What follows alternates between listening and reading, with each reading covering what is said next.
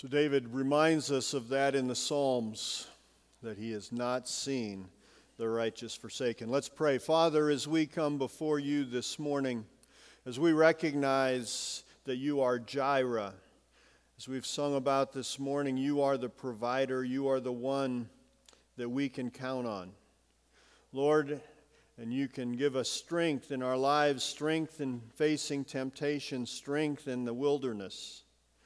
Lord, as we continue to look at David this morning, help us to see with eyes that understand what you have for us, not just for knowledge, but Lord, as we strive to honor you in our lives today and this week.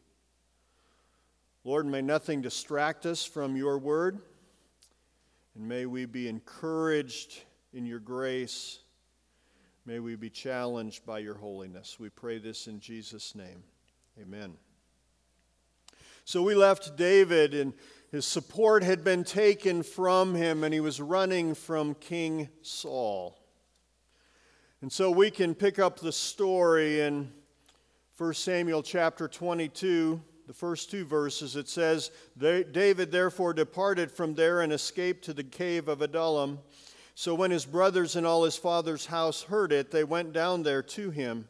And everyone who was in distress, everyone who was in debt, and everyone who was discontented gathered to him. So he became captain over them, and there were about 400 men with him.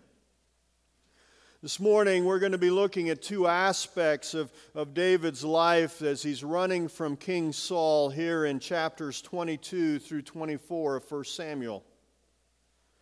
First, to see what he is learning in the wilderness. You know, we don't choose the wilderness times in our lives, those times that are difficult, but yet there is much we can learn during those times. And so in connection with what we looked at last week, some more lessons from the wilderness, we can see, first of all, that we will all spend time in the wilderness. Oftentimes we spend our time trying to avoid those difficult circumstances. But yet, we can be confident that we will all spend time in that wilderness. 1 Samuel 23:14, in the midst of David running from King Saul, it says this, And David stayed in strongholds in the wilderness and remained in the mountains in the wilderness of Ziph. Notice these next words, Saul sought him every day, but God did not deliver him into his hands. We see that David was facing a continual wilderness. And we need to be prepared because the wilderness times will come and they will be regular. And this verse reminds us that Saul chased David every day. There was no rest for David. We're all going to spend the times in that wilderness. And then the challenge that we don't isolate.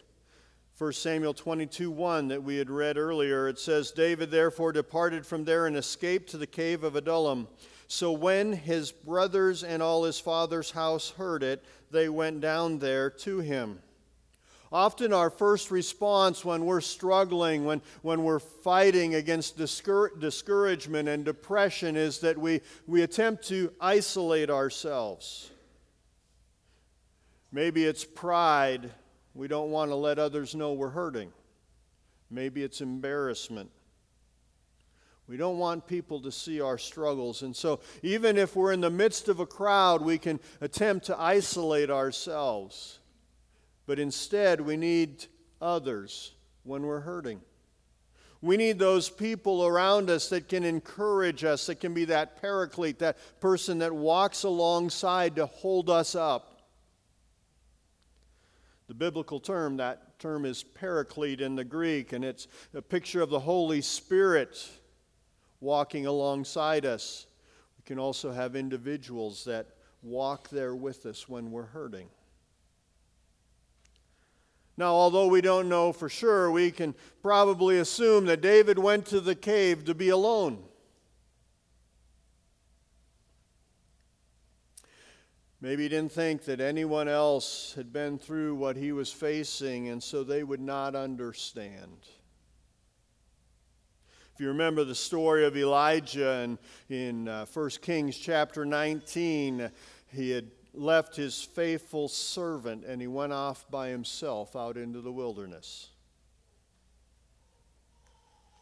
But it's interesting here, we see there in verse 1 of chapter 22 that David's family came to rally around him.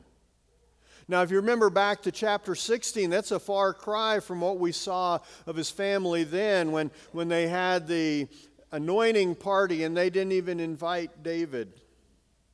But now his brothers and all of his father's house came there to be with him as he faced the wilderness and the wrath of King Saul.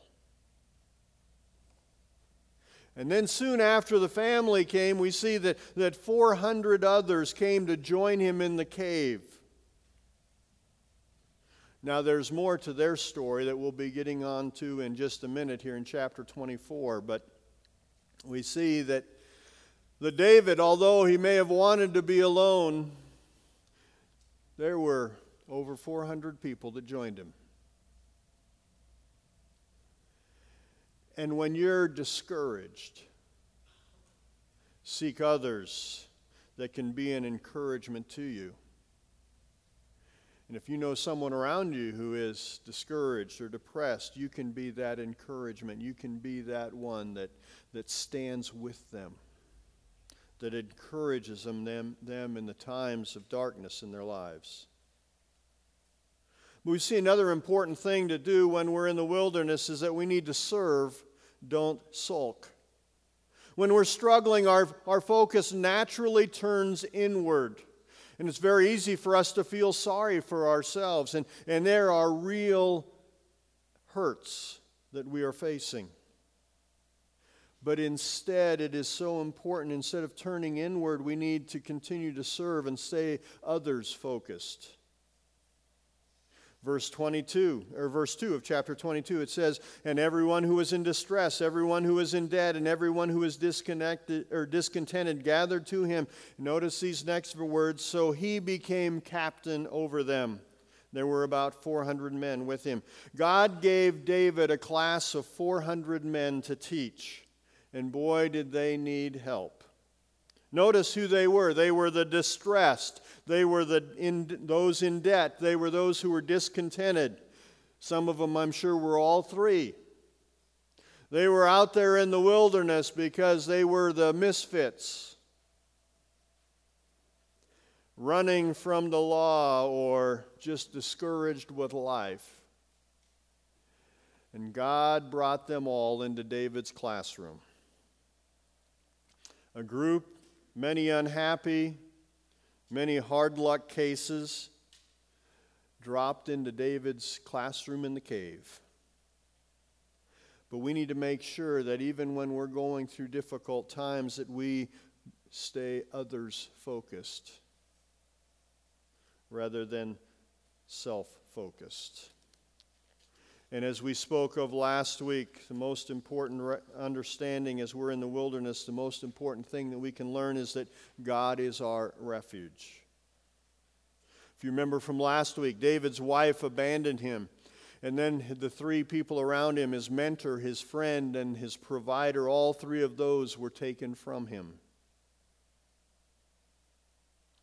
But when we feel abandoned, when we feel all alone, we can have confidence in God. We can have confidence in His strength, His faithfulness in our life. In chapter 23, David and his men risked their lives to rescue a town called Keilah from the Philistines. So they risked their lives to fight the Philistines, to defend this town, and you'll never guess what happened. Some of the people from that town sent word to Saul that David was there. And this would be a time when David and his men could be vulnerable to an attack from Saul. So can you imagine it? Here they are risking their lives for these people who turned their back on them. And share their whereabouts to King Saul. Sometimes you may feel like you're in a place where not only no one understands, but no one cares. And that can create even a greater discouragement, a greater depression. And so here were David and his men. David, the mighty warrior, and his misfits, risking their lives, but yet looking over their shoulder, knowing that all of their hard work and their concern and care for others was not reciprocated.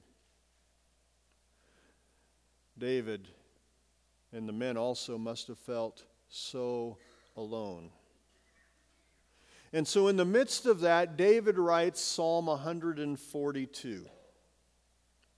Now there are several psalms that David wrote while he was running from King Saul in the wilderness, in the caves. One of them, Psalm 142. And I want you just to listen to the first 3 verses of this psalm. And then we're going to look a little farther into it. But just listen to verses 1 through 3. Here's David running for his life. No one understands. Feels like no one cares. And this is what he says. He says, I cry out to the Lord with my voice to the Lord I make my supplication. I pour out my complaint before him. I declare before him my trouble. Listen to verse 3. It says, when my spirit was overwhelmed within me, but then all of a sudden things change. Here at the end of verse 3, it says, then you knew my path in the way in which I walk. They have secretly set a snare for me. Lord, I cry out to you. I complain to you. I want to encourage you that God is there to hear your sorrow. He can be that refuge. 37 times in the Psalms we see that the term refuge is used. That place where we can go for protection. And David, in the midst of all of the wilderness that he's facing, he can recognize that he can cry out to God. And we can do the same thing. Notice as it goes on in verses 4 and 5, and these will be on the screen. It says this, look on my right hand and see, for there is no one who acknowledges me. Refuge has failed me. No one cares for my soul. But then verse 5. I cried out to you, O Lord. I said, you are my refuge, my portion in the land of the living. God is our refuge. We can praise him. And it goes on in the final verses of that psalm. And again in verse 6, a great picture of what depression is. But then in verse 7, praise to God. And I sort of picture it this way, that here is David, and again, he's all alone, but he's not alone. And many of the men with him are going through the same feelings that he is going through. But yet he can lead them in the focus on the one who is his refuge, God, the one who is faithful, who will never fail. And I could picture them in the cave, David leading them in worship, singing this psalm. Because they would sing these psalms. They were songs to the Lord. And they could feel that pressure, feeling all alone. No one understands, no one is there. But God, you are my portion in the land of the living. You are my refuge, the one to whom I can cling. So we see the importance of learning our lessons in the wilderness. But also there's a second part to that, and to this passage, and that's there's temptation in the cave. As I mentioned earlier in chapter 23, David and his men they rescued this city that was being attacked by the Philistines. But then the people from the city warned Saul that David was there, and so they had to flee back up to the hills. And they go to an area called En-Gedi, famous for its caves. And so they found a cave there that they hid in, there in the highlands of En-Gedi.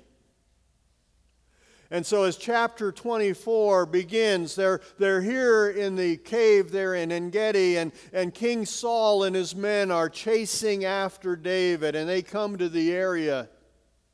They're tracking and trying to find and take care of David and his 400 misfits. And so King Saul and his army, 3,000 chosen soldiers, are there in the area, and King Saul has a problem. He needs to go to the bathroom, and so he goes up into one of the caves, a little privacy. And as he goes up there, he unknowingly goes into the cave where David and his men are hiding in the inner recesses of that cave. And so Saul is there. David and his men. Saul defenseless. David could have so easily one swing of the sword or stick him through. Saul would be dead. Can you imagine the soldiers out there waiting outside, and Saul goes in, and David comes out. Maybe even taking the head of Saul with him. Hey guys, there's a new sheriff in town, it's me. Would have been so easy. Temptation. You know, it seemed like God had delivered Saul into the hand of David. But you know, in that moment, David was faced with some temptations. And I believe they're temptations similar to the ones that we face every day. Now we probably don't have the temptation, I'm hiding in a cave and my enemy walks in, do I kill him or not? That's probably not the temptation. But it's the same temptations that we face. Many of them subtle temptations, but temptations with disastrous results. So let's look at two main temptations that David faced here as he was in the cave and a defenseless Saul was in that cave not knowing that David was there. First temptation that we face, just as David faced, is that of rationalization. Notice 1 Samuel 24, verse 4. It says this, "Then the men of David said to him, 'This is the day of which the Lord said to you, Behold, I will deliver your enemy into your hand, that you may do to him as it seems good to you.'" David, here it is. God's delivered your enemy. But notice what, in the end of that verse, what David does. It says, "And David arose and secretly cut off a corner of Saul's robe." Saul still had no clue. And what happens? David's men say, "Kill him." And David cuts off a little piece of cloth from the bottom of his robe. Now, how does this fit rationalization? You know, it would have been so easy for David to rationalize improper actions in the situation. The most obvious of that would be to kill Saul. I mean, Saul tried to kill him. And Saul would have, if David would have been in there and Saul would have been hiding, David not knowing he was there, Saul wouldn't have even thought twice. He would have just killed David. He was out, yes, God brought my enemy, and I'm going to kill him.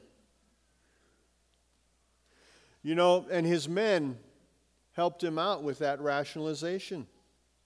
And they even used the God card. Have you ever thought of the God card? The God card is, well, obviously God has done this. We like to use the thought process of the end justifies the means. God has said that you are going to be king, David. God has said He's going to protect you from King Saul, and one day you're going to be on the throne. So obviously, God must be in this. But David knew that killing the Lord's anointed, assassinating the king, was not a godly act. And so he said, no. I'm not going to do something ungodly to lead to where I believe God has the ending of the story. But we can have that same rationalization. The end justifies the means. This is what I believe God wants the ending to be, so I'm going to do whatever I want to in order to get to that place. We can rationalize. But you'll see, even in this, we see that David does do an action. And this is a very peculiar part of the story. His men say, kill him. And what does David do? He goes and he cuts off a little portion of Saul's robe. Now, that seems like such a small thing. And what was David doing, and why was he doing it? Well, if we look at the next verses, we see maybe a little bit into the mind of David, why he chose to do that action, and also the conviction that he felt in doing it. Notice what it says in verses 5 and 6. It says, "Now it happened afterward that David's heart troubled him because he had cut off Saul's robe." Notice verse 6. "And he said to his men, 'The Lord forbid that I should do this thing to my master, the Lord's anointed, to stretch out my hand against him, seeing he is the anointed of the Lord.'" Now, I'm sure that these men of David, these 400 guys, are thinking, David has lost his mind. I mean, we all think he should have killed the guy, and he feels bad because he embarrasses him a little bit. David, what's your problem?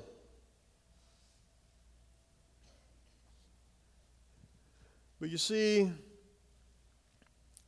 David knew not only was it improper to kill the king, but it was improper to embarrass the king. Was Saul a godly man? No. He was acting in a very ungodly manner. But David recognized that although Saul was not acting in a godly manner, he was still the king. And the action that he took dishonored the king that God had put in that position. And so the conviction was great upon David. And so he shares with the men around him, saying, "Guys, I apologize, I've sinned." And they're like, "What?"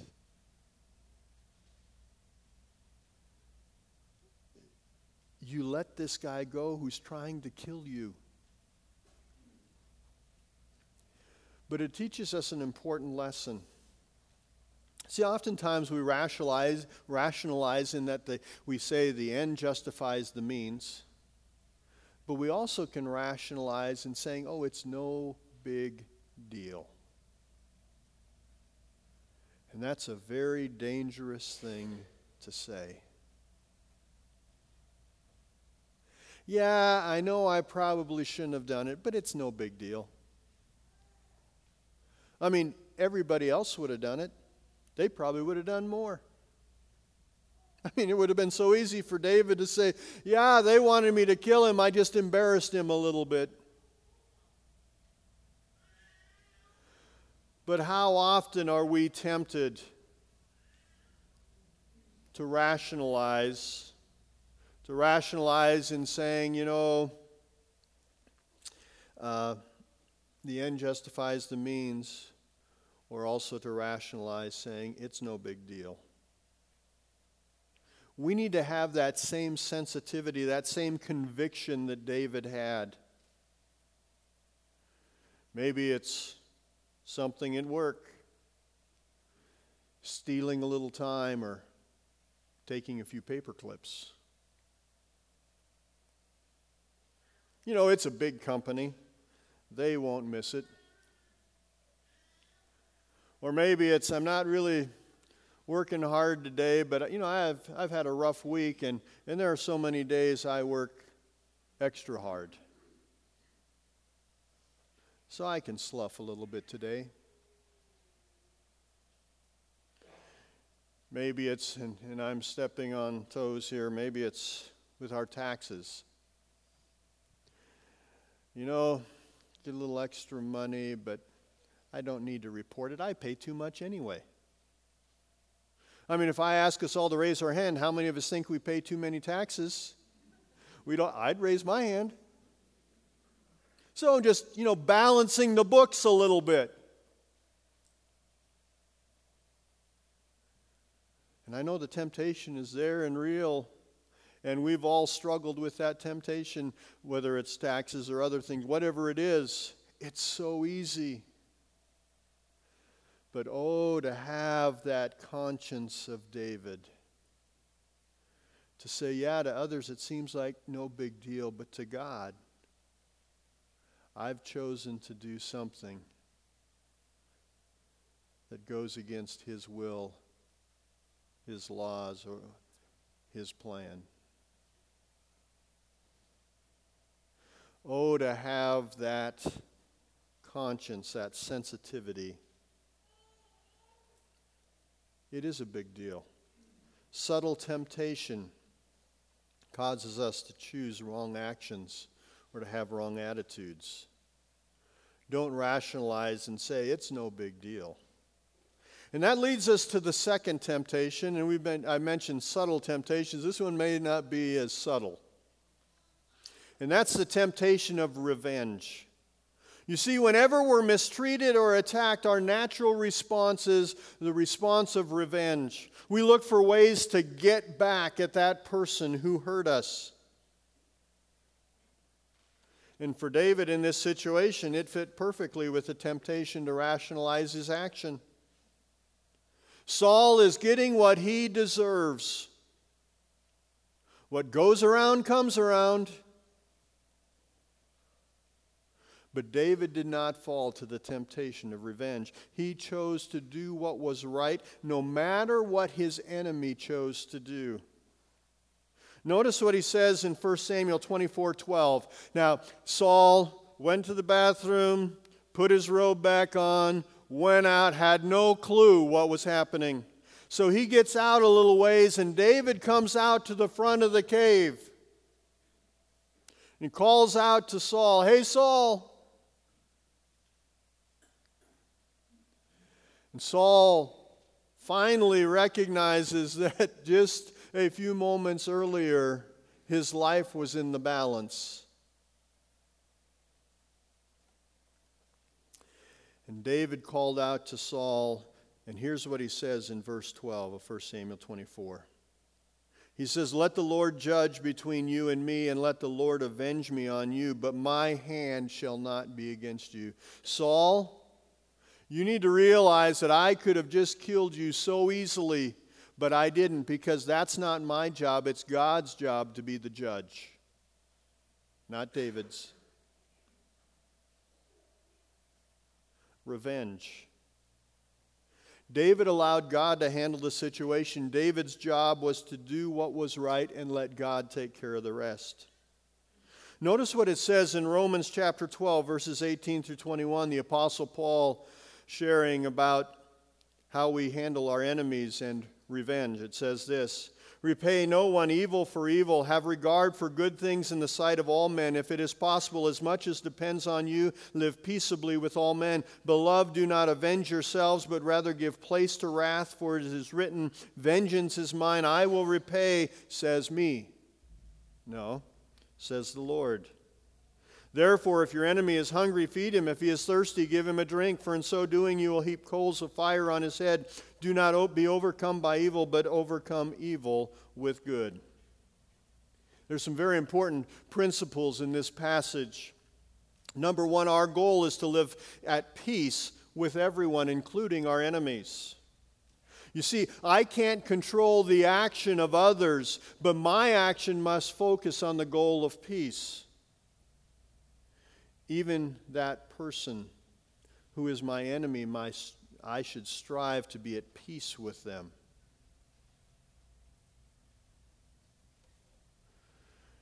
Maybe you're struggling in a relationship, a friendship, a marriage, with sibling, whoever it is, that struggle in that relationship. And what do you say? You say, oh, they have mistreated me, so I am going to give it back. That's not what God wants us to do.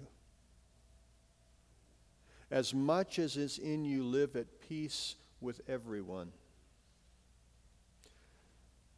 Another principle from that passage, revenge is not an option. There are no exceptions. Paul did not say, do not avenge except in the case of, and you can fill in whatever you want to in the blank. No. Do not avenge. Period. But then he goes on a step further, and we also see the principle that not only are we to not repay evil for evil, but we're to respond with good. Don't just ignore the person who has done evil. We're to do good to them. Not be neutral, but to be active in the positive way. We want justice, but we're called to demonstrate grace. We want revenge, but we're to respond with love. David chose to honor King Saul and let God deal with the actions that Saul had. Verse 7 gives us an interesting glimpse as we close this morning. And it's fascinating how David used this as a teaching time with his men. It says in verse 7, now you remember what happened in verse 6? In 5 and 6, David went and cut off the bottom of his robe. After, in verse 4, the men said, kill him, kill him. God's brought him here. And so David goes, cuts off the bottom edge of his robe. So you see that in verses 4 through 6. So then verse 7 comes. And in verse 7, they have a little discussion. Now, we got to say something here. They're still in the same cave. Saul is still there. So I don't think it was a yelling match. And obviously it was a big cave. I don't know how this all went about, but it did. It says, so David, in verse 7, David restrained his servants with these words and did not allow them to rise against Saul. And Saul got up from the cave and went on his way. These words were the words of verse 6, where David said, I am not going to take and use my hand to kill the anointed of God. You see, not only did David's action keep him from sinning, but his action taught others around him how to have a godly life also. You see, the actions that we take affect us and our relationship with God, our relationship with others, but the actions that we take also affect others in the influence that we have on their lives. And David's men, although at the time, from the statements they make, they're like, David, we don't have a clue what you're doing and why you're doing it. It's amazing as you follow throughout the lives of David and these people who become his mighty men. Many of those people who became the mighty men of David, the mighty men of Israel, were some of these 400 guys that were hiding out in the cave. At this time, they were misfits, but they became warriors. Why did they become warriors? Obviously, God was working in their lives, but God used David not only to teach, but to demonstrate what it meant to be a man of God. We have that same responsibility, that same opportunity. David, he learned lessons in the wilderness. And we need to remember, when facing our times in the wilderness, God is our refuge. But also in the midst of it all, David faced temptation that would be so easy to fall to. But we need to recognize that when facing temptation, we need to do right and trust God for the results. And let me tell you, there were some amazing results that took place because David chose to do right. Let's pray. Father, thank you for your goodness, for your love. I pray that you would help us today to recognize that you are God and we can rely upon you. You are our refuge. You are our strength. You are help in times of need. Lord, help us also to recognize when temptation comes that we can trust you. Do right, knowing that you are in control of the situation. Lord, help us this week, for those going through times of wilderness, to feel your comfort and your strength. And Lord, for each one of us as we face temptation, subtle or not, Lord, that we would be faithful, that we would do right, and honor you in our actions and our attitudes. And Lord, that you would be glorified in what we do. We thank you and praise you in Jesus' name. Amen.